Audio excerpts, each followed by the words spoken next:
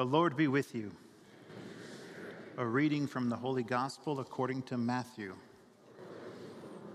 When Jesus heard that John had been arrested, he withdrew to Galilee. He left Nazareth and went to live in Capernaum by the sea, in the region of Zebulun and Naphtali, that what had been said through Isaiah the prophet might be fulfilled. Land of Zebulun and land of Naphtali, the way to the sea beyond the Jordan, Galilee of the Gentiles. The people who sit in darkness have seen a great light. On those dwelling in a land overshadowed by death, light has arisen.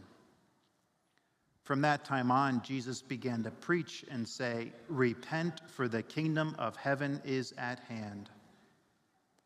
As he was walking by the Sea of Galilee, he saw two brothers, Simon, who is called Peter, and his brother Andrew, casting a net into the sea, for they were fishermen.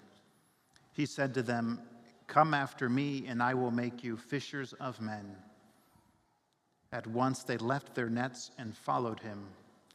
He walked along from there and saw two other brothers, James the son of Zebedee and his brother John. They were in a boat with their father Zebedee, mending their nets. He called them, and immediately they left their boat and their father and followed him. He went around all of Galilee, teaching in their synagogues, proclaiming the gospel of the kingdom and curing every disease and illness among the people. The gospel of the Lord.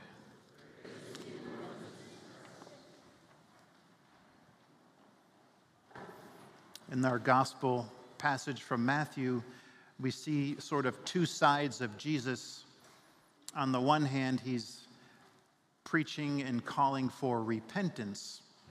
He's there on Capernaum by Galilee, a city of good enough size with a lot of people around, and Jesus begins to tell them to repent. And he's God, so if God tells you to repent, you better listen. And so there's, you could say, this sort of almost fearful, frightful message our Lord gives. And then he turns around and he sees Andrew and Peter and he says, "Follow me." And they left everything to be with our Lord. Jesus' presence was just so powerful and attractive for them. We get used to hearing it, but if you think about what it meant, they left their boat, they left their livelihood, they left their families. It'd be equivalent to us today if Jesus came up to our car window when we're stopped at a red light and said, "Follow me." And we just left the car there running in the intersection and left our phone and our wallet and just went off the grid with Jesus, right? That would be a big thing to do, and that's basically what these four men did because of the attractiveness of the person of Jesus. So when I read that this last Monday and Tuesday, immediately I had a memory of something that I had studied in the seminary. It's a Latin phrase that we use in the philosophy of religion. That's an interesting study. It's not comparative world religious studies, which a lot do. It's a little bit more the philosophy of what it means to be religious as a human being.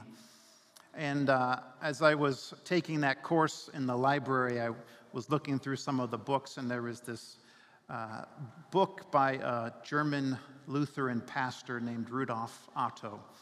And the title of the book was "The Idea of the Holy." And I don't know why I picked it up, because if you saw that at Barnes & Noble today, you would just kind of keep going, right? The Idea of the Holy. But I picked it up and realized it was one of the fundamental books on the philosophy of religion. And he has a Latin phrase he came up with after having surveyed men and women being religious all over the world. And he came up with a definition of God that matches what we just read or looked at in the person of Jesus. The Latin phrase, mysterium tremendum et fascinans.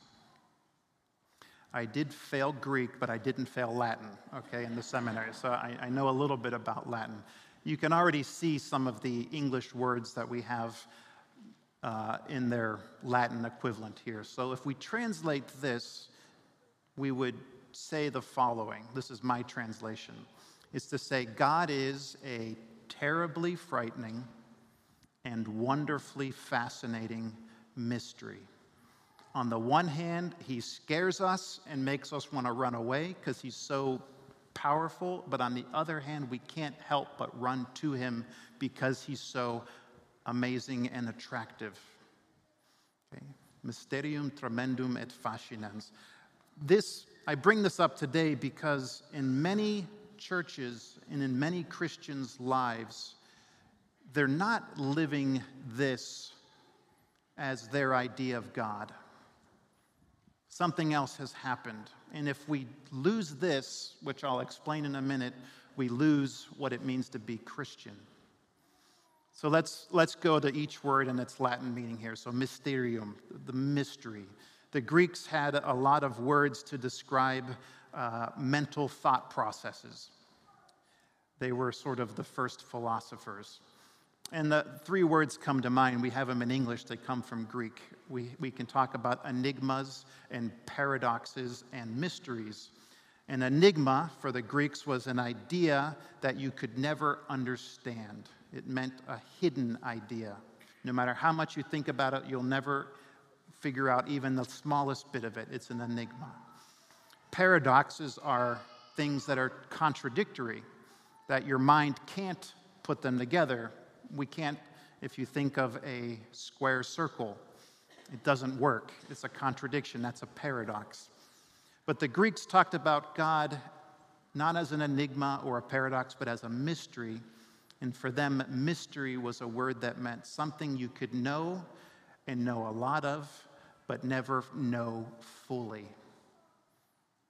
It's like, think of God as an infinite museum. You walk into one room at a museum and it opens up the three more rooms, and you go through one of them and that one opens up the three more, and the next one, it gets exponentially bigger. You could say that the more you know, the less you actually know. That's why God is a mystery. Okay.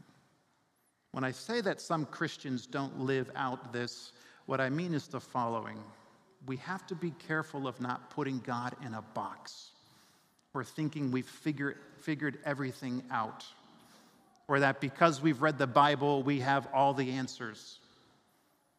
I think our brothers and sisters out there who've never really heard of Christ, when they encounter a Christian of that type, they can detect right away the falseness of that. God can never be figured out completely. We don't really know what he's always up to. We can know a lot of God, and Jesus has revealed so much, but God is wildly beyond our own imaginations. God is terribly frightening. I think you see it clearly in the story of Moses with the burning bush. What is he told to do?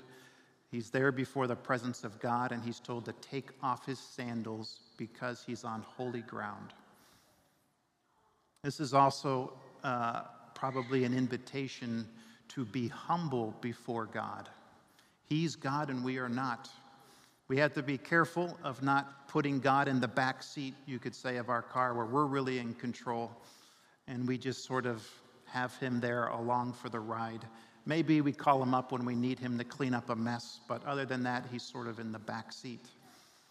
Jesus talked about this one parable or just one image. He talked about two different men who walked into the temple. And the one who was in the front of the temple, proudly standing there, was very arrogant and the opposite of humble. And he told God how great he was and everything he had done, and was always judging himself as better than everyone around him. And then there's a publican in the back who simply has his head down and he says, God, I'm here, I'm a sinner, and I need you. And Jesus says the guy in the back is the one who goes home justified. Don't worry if you're in the back or the front today, okay? It's especially if you arrive late and you have to kind of like park your car, who knows where. You're going to arrive late, and that usually means you end up in the front row, right? So walk humbly before your God helps you to walk humbly with your fellow man. Christians are not called to be judgmental people who think they're better than everyone else. We're all in the same boat. We all need God. But God is also fascinating, wonderfully, awfully fascinating. We all need him. And this is part of how, when Rudolf Otto was describing this, he realized every human being wanted God. They might not have that word for it, but they're seeking it out. We all, for example, want to be loved, and we want a love that never ends. There's not a single person here, whatever your past or your history is, we all want to be loved. We want to be known. We don't want to just be forgotten. We want to be known by others. How beautiful it is to be with someone who truly listens well, right? Self all the time, it's not to be with someone who listens well. God is a great listener. We all ultimately want to be known by God, that when we look up to the heavens, yes, God is tremendously amazing and up there, but he actually knows me. All of us want to be included.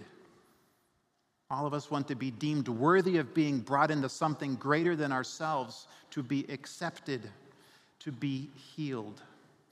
Those are things every one of us wants and only God can actually do, which is why we're all following after him and chasing him. If you're visiting us today and maybe you're not even sure if you're a Christian or not, Jesus Christ is the one who can quench your heart. When we keep God as holy, as tremendum mysterium et fascinans, I think we're doing ourselves a service, but we're also doing the world a service. Jesus Christ today in the gospel calls Peter, James, Andrew, John, and today he calls us. No matter what our past is or where we've been, you are welcome here.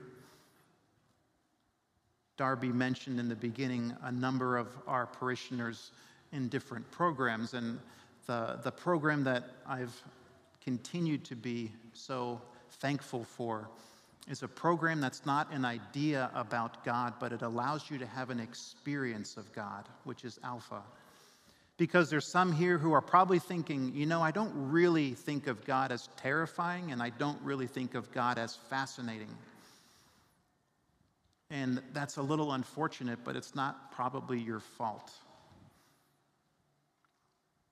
Simply, you have to keep opening your heart, waiting for that moment when God will cross your path on the shore of your life. Don't give up. At some point, maybe you'll find God in that new way. And that experience, like at Alpha, that's part of what it's trying to do, is opening a door for that to happen. Jesus certainly wants that. The beginning of his public life, which in the beginning of our church here, we contemplate and meditate, he's going around calling his disciples, those men and women that followed him for 3 years. Jesus wanted to be with us. That is the awesome beauty of Christmas, that our God, who's tremendously terrifying, fascinatingly mysterious, also became man at Bethlehem. So today, let us open our hearts to receive that God, that Christ who's come out of love for us. In the name of the Father, and of the Son, and of the Holy Spirit, amen.